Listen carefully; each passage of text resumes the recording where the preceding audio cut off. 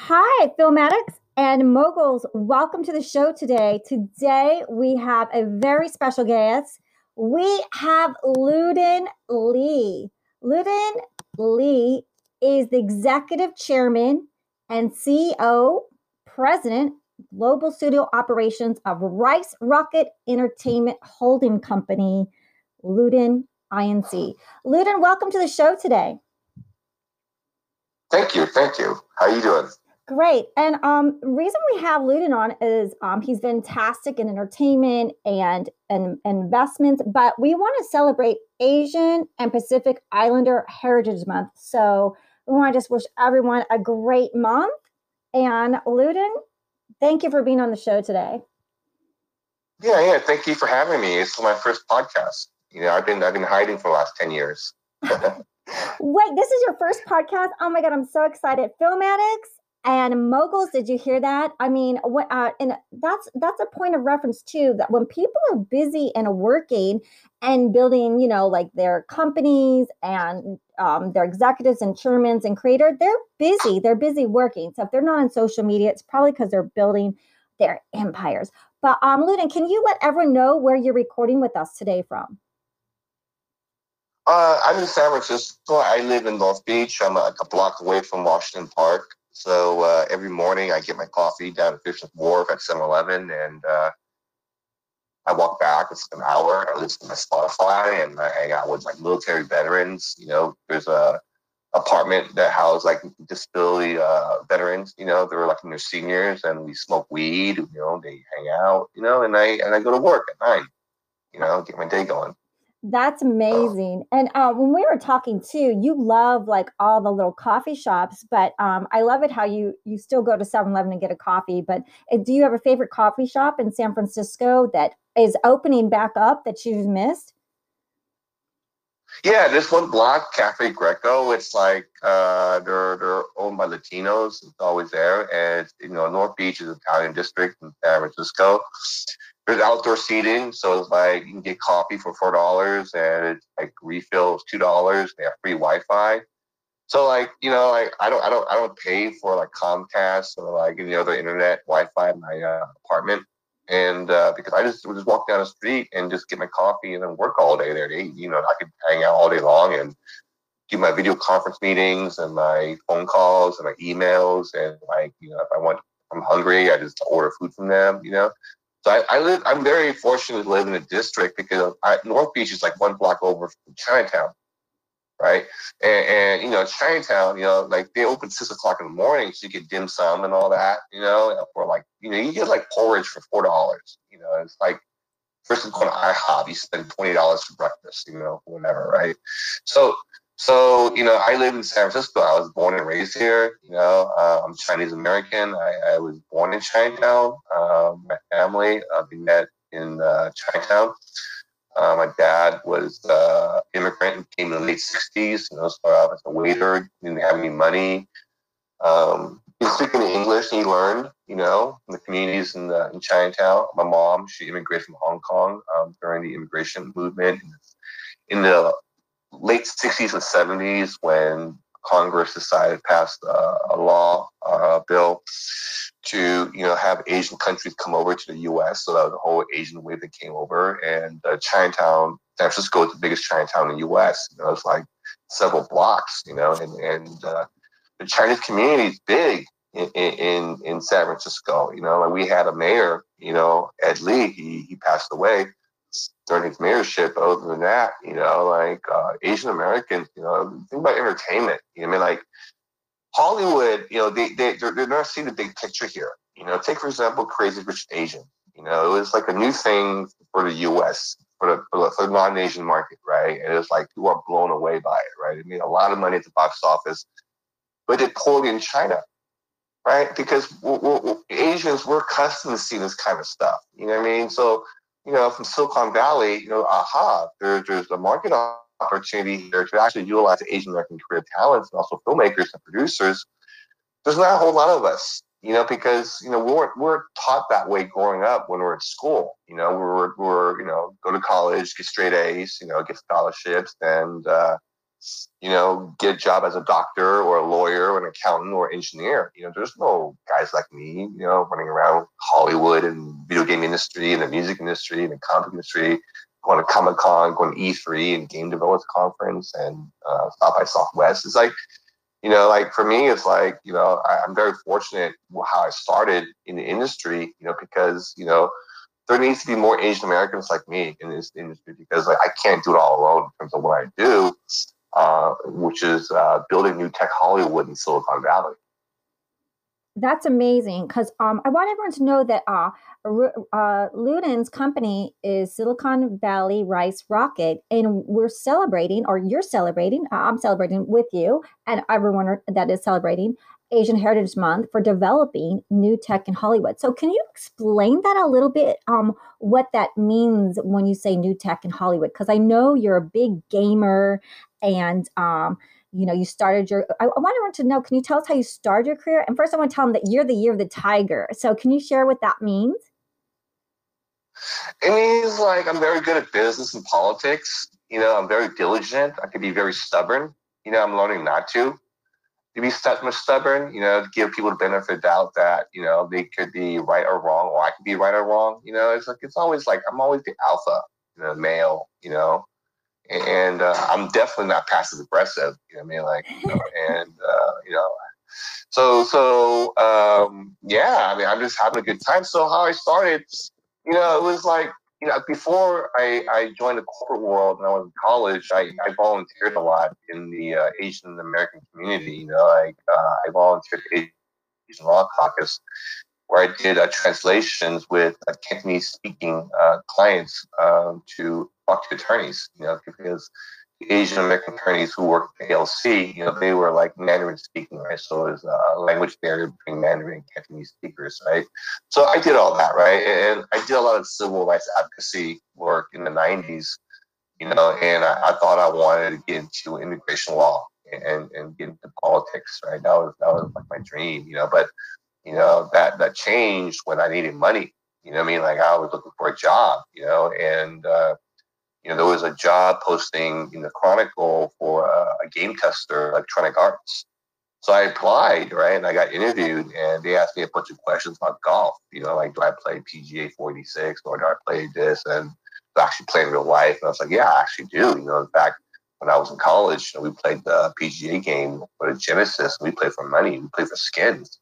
So I was familiar with the, So I was familiar with the EA Sports brand, right? So I got the job making $11 an hour, and the first game I tested was Tiger Woods 99 for the Windows PC, right? And this was back in 1997, more than 20 years ago. Making $11 an hour, and I experienced crunch mode. That's what we call it in the game industry, because we don't get paid by the hour.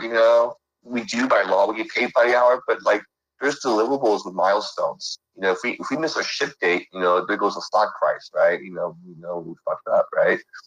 So I was taught early on at a young age, being an entrepreneur today, is that you got to put in a long hours. You got to do more than 40 hours a week. You got to be like a professional player, like Mark Cuban said in business. So I started EA, doing Tiger Woods 99. It was an opportunity where the company was growing. So like I moved up pretty quick in the world in the EA company. And, and there was a point where I couldn't move up any further, right? I worked there for 6 years, right? I wanted to do more than just, do what I was doing. And there was a job opening for a QA manager for a mobile game company, right? And back then, this was back in 2003 when there was still Snake on cell phones, right? And today, it's like the mobile game business half the revenue of the industry. So I was like, okay, if I'm leaving from a big publicly traded company like EA, join a startup, right? I'm like, okay, why not, right? Because I can learn a lot, about, working in Silicon Valley, okay? So I joined, and the guy that founded the company was a guy who he designed the original John Madden football, right? He also worked for EA as well, and he was an executive. He also designed NHL hockey and FIFA and NASCAR and other titles for EA sports. So he had raised money from Silicon Valley to start a game publisher for mobile games, right? Well, And can that we game let publisher, everyone know? Sorry, Lynn, it's Scott Orr that you're talking about, right? Is that Scott Orr? yeah, Industry he pioneer. was Okay. pretty much my mentor. You know what I mean? Like I got fired with him. You know, when Greg Ballard took over Glue Mobile, and that was Glue Mobile. He founded Glue Mobile, right, and went publicly traded on Nasdaq in 2007. I think the market cap was like 350 million. So it went public and recently got bought by EA. I think for like 3 or 4 billion, right? So Scott Orr was a pioneer in the industry because before he actually got a job at EA, he worked for Activision, right? And before that, he had GameStar, right, in the 80s, right? And basically he had a development and publishing business for games, for back in the 80s, before the game industry is today, because back then everybody thought it was a toy business, kids play it, right? But think about the kids today, they're adults, right? Think about what's going on in the gaming industry. It's bigger than Hollywood. You know what I mean? It's pretty much, it's $150 billion. That's what they estimate, right? Half of it's mobile, right? So it's growing, and it's evolution of the video game industry, how it converges with film and animation, right? Because think about what Hollywood is, right? I mean, we look at the logistics of the studios, right? Before they all got acquired by bigger companies, right? Like, were they actually making money?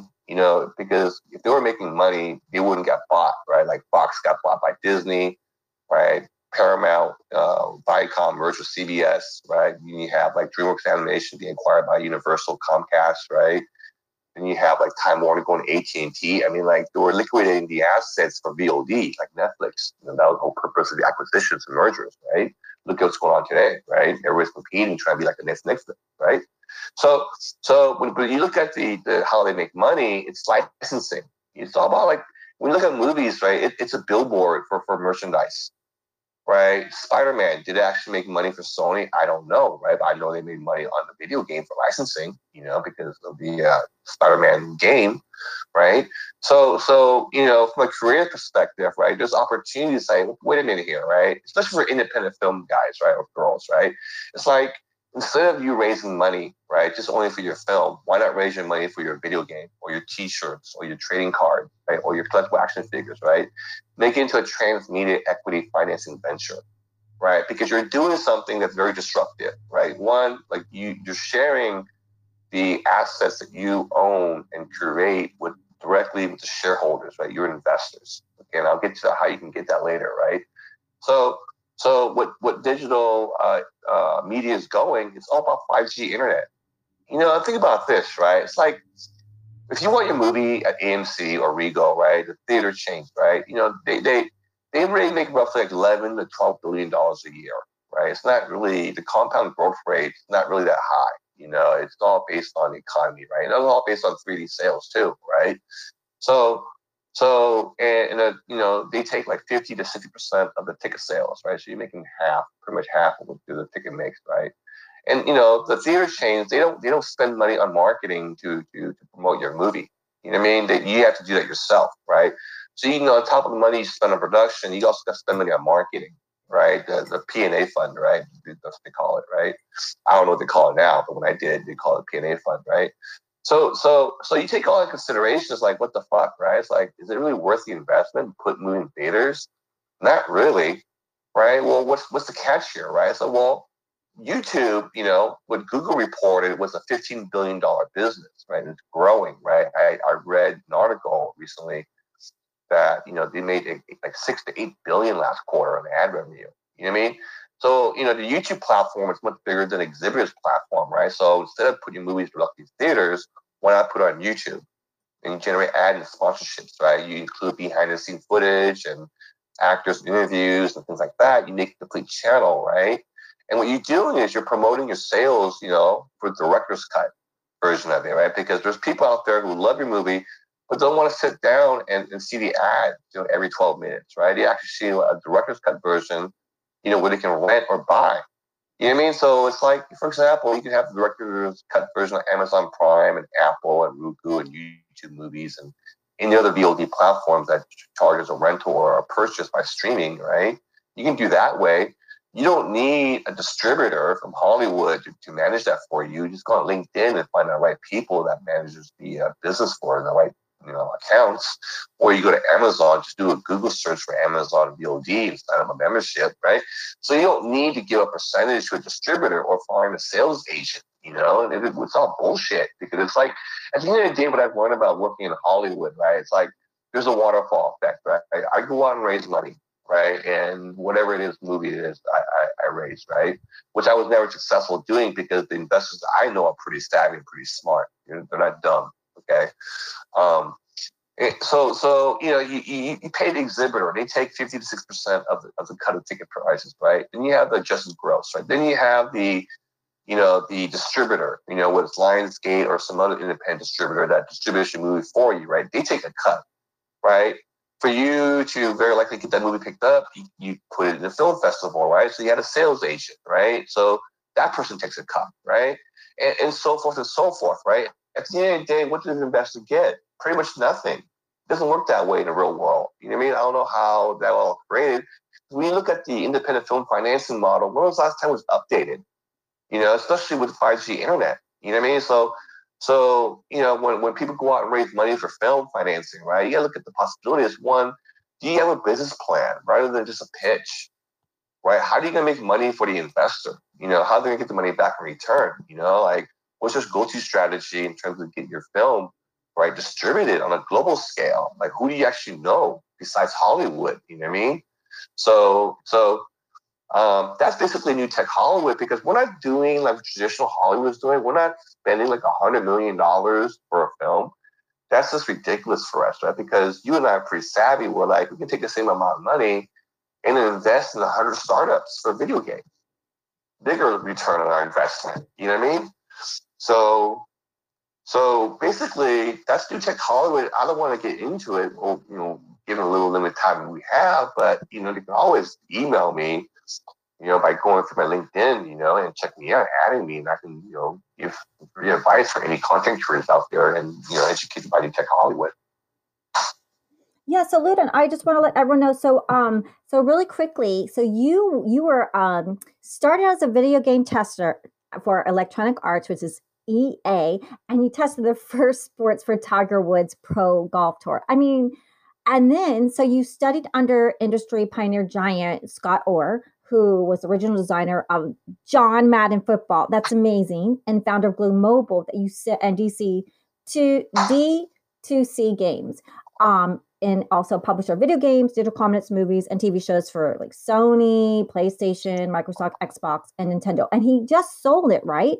For like big, huge amount. So you are now like your company is like now doing the digital media, and it's also entertainment holding company.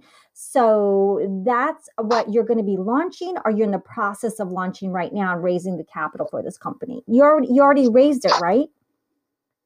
Well, I can't talk about it because I haven't finalized anything yet. I mean, the thing about fundraising is like, once you get first money in, everybody comes in, right? Okay. And it's all about the commitments, are they really going to pull through and writing me a check, right? So that's where I'm at right now. But at the same time, it's like, I'm not a broke joke, like I actually made money, and I know how to, spend my money wisely in terms of bootstrapping, because one thing you learn about building a startup in Silicon Valley is like, you're very limited on resources, It's like the first thing you do is you build a tech demo, right? It's like, how do you get the money to build a tech demo? Well, you ask your friends and family for the investment, right? And, instead of going out and raising $1 million, right, you raise $50,000 and see how far that takes you. You know what I mean? Because I've learned the difference, right, is that, when I'm building Rice Rocket I'm not actively looking for investment dollars, but actually people are coming to me for it, because I'm pioneering tech Hollywood. That's the beauty of it, right? Because my business model can be applied to anywhere, any city, any place in the world, because 5G internet, as it's growing with the market segment, right, it's going to be developed over time where it's like affordable internet, and it's so extremely fast that you can distribute content on a cloud, right? Spotify's doing it, right? It's cloud-based, right? You have YouTube, right? It's all cloud-based stuff. Now you have gaming now, right, with Google Stadia. So what my thing is what I'm doing is like, when I was a venture capitalist with Ludin Inc., right? When I was looking for investments, a lot of like Hollywood producers, right, were coming to me, and it's all the same thing, like they're, like instead of asking for money where you're sprinting, right, so to speak, right, for a project, once you run a marathon and get investors to invest in your production company, which can form a studio, right, and over time you build assets that you're developing movie projects or even television series projects or even animation, right? What makes your secret sauce is that you also do your own video games by partnering with game developers, and you do the financing and publishing, as well as like development for assets. And you can partner with Netflix or Amazon Prime or HBO Max, right? The original stuff, right? And you look at where the market segment's going, right? You're very likely to get acquired, over like 7 to 8 years of your business. Okay, yeah, that's a thing about Hollywood, is like they need to learn about how Silicon Valley does things. Like, I'm a holding company, but I have assets. The Bay Area will have several new studios with LED production sound stages, right? How The Mandalorian was produced. Okay, we're going into casino and esports gaming. When you look at the convergence of the gambling industry, right? It's going to video games. And let's speculate that either Biden or the next president is going to legalize online gaming in the U.S. Because they're already doing sports betting, right? It's up to the states to decide to legalize it. Like California's legal, right? So at the end of the day, it's like, what do we do here? Like, do we go after like Hollywood celebrities to get them in as actors in our film? The answer is no, because I'm not paying $5, $10 to $20 million, right, for someone to act in a movie up in the Bay Area. It's just a ridiculous amount of money to spend on someone. You can take that money and do cancer research. So the trick for me is like converging the music artists with video game industry, right? Because you look at these YouTube videos, right? You look at Taylor Swift and Katy Perry and Ed Sheeran and even Jay-Z, right? It's like they know how to act. You know what I mean? Like the trick is like, how do you get these guys to be in full feature films, right? So you say, look, homies, like you have the music stuff, right? We have the game stuff. We have distribution, right? We have money, right? Not only from Silicon Valley, but access to Wall Street and eventually China once the trade war is over, right? Because what's going on with the industry? Let's look at back with film, right? Like China will become the biggest market in the world, right? Film, games, whatever, because it's just by population in the working class, right? It's like it's growing, right? While here, we're dependent on stimulus checks right now. Okay, so how do you get access to the Chinese market? Okay, well, for one thing, Hollywood and China, they've been doing business for over a decade now, right? It's not really going too well. Like there's just saying that on signing a contract, there's a beginning negotiation with the Chinese, right? Well, that's a stereotype. That's not true. You know what I mean? Because, why would Chinese spend $1 million to pay someone to direct a movie? That fucking doesn't make any sense. You should pay someone $250,000, right? Whatever. You know what I mean? You're not curing cancer here, whatever, right? So that's what Silicon New Tech Hollywood is. Like, we're not over budgeting, our payroll. We're here to hang out and make cool stuff, right? And that correlates with the music industry, because I think artists, they just want to make cool stuff, And if they can converge, like for example, Taylor Swift, right? Her issue is like her assets got sold, to a third party, right? Like whatever, $300 million, right? But she has legal right to record her music, right? So what's the difference between like the license stuff between like her stuff, right, and the other party stuff? To me, as a licensee, it doesn't make any difference. I'm going to a lowest bidder for my Taylor Swift music soundtrack for my movie, whatever, right? But that's kind of fucked up on my part, right? Because I'm not really benefiting the artist, right? So for her, like she could like work with Silicon Valley, with New Tech Hollywood, and take her song, one of her songs, and make a feature film, or do an animation, right? Or do video games, but based on the music from her past albums and her upcoming music, right? Because music artists, right? There's so many ways to make money from the ancillary markets, right? Because commercials are making money off of them, right? Movies are making money off of them, right? Whatever it is, because the publishers of music and labels, they get benefit of profits, right? So the music artists, they very much control less in terms of what they want to do in terms of making their music, and doing cool things with it, right? So, what New Tech Hollywood is, we provide the opportunity for them to, actually do pretty good with Silicon Valley venture capital. Because when you look at what's going on, right? Like, I believe it was like a couple of years ago, one of the bigger Silicon Valley venture capital firms, NEA, right, which is founded by Dick Kramlich, right? They had a partnership with CAA to invest in an animation studio, I'm not the only guy doing it, right? Because like Silicon Valley, the Bay Area, we're known for the video game industry, and since the giving birth to Atari in the late 70s, right, you have EA here, you have Japanese offices like Capcom and Sega here, right? You have Zynga, right? You have Warner Interactive. You used to have Disney here, right? So what's the next stage, right? I mean, like you have Lucas, Lucasfilm, Disney owns them, right? And Industrial Light and Magic, they're over the Bay Area. You have Pixar across the Bay in Emeryville. So and on top of that is the opportunity to create jobs in California, right? Because the film industry, it's no longer just based on LA, because the internet fucked everything up, thanks to Netflix, right? So now the film industry is in Australia, right? You have a runaway program there now in Atlanta, in Georgia, right? You have Vancouver, right? And you have Europe, you have Nigeria and Africa, right? So the film industry is becoming a global scale. It's going to be bigger, right? And you just can't use a traditional Hollywood model with independent finance and distribution to emerge a new trend in the market, So that's amazing. So, Ludin, so how do people that like you said, like you're looking for directors and singers and people that are like that want to work with you? How would they get in touch with you so that they can be part of your New Tech Hollywood and also celebrate with you? That's a wonderful and amazing Asian Heritage Month. How would someone keep in touch with you or get in touch with you, Ludin? They could add me on LinkedIn. I mean, like I only add professionals, because I don't want to waste people's time and I don't want people wasting my time,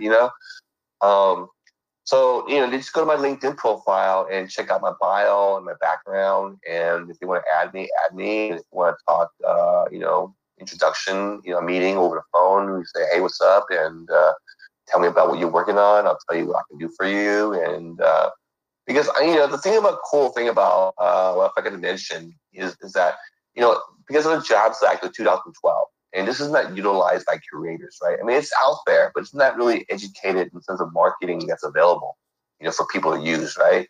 So the Jobs Act, what that says is like non-accredited investors can invest, right, in business ventures, right, that are normally for like high net individual investors, like private equity, okay? And there's a limit amount that you can invest as a non-accredited investor. So you and I, for middle class, right, we can actually invest in a startup, right? And you can apply that startup into a film venture, and just imagine this, right? Just say like, you spend a little bit of money, right? You go out and you raise money from your friends and family, say $50,000, okay? And this is for a horror project.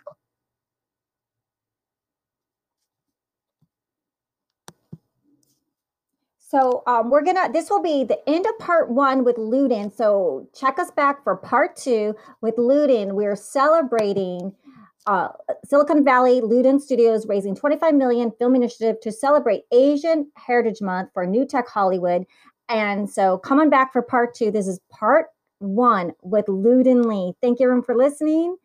Ludin Lee, appreciate it. And coming back for part 2 with Ludin, he's going to explain his New Tech Hollywood and all the amazing things that he's doing, especially for independent artists or artists who want to just work, just all about the work and making video games and amazing content from animation, music videos, films, horror films, double movie night. There's so much that Ludin's doing that would probably need like 10 parts. Thanks everyone for listening, and come back for part 2 with Ludin Lee.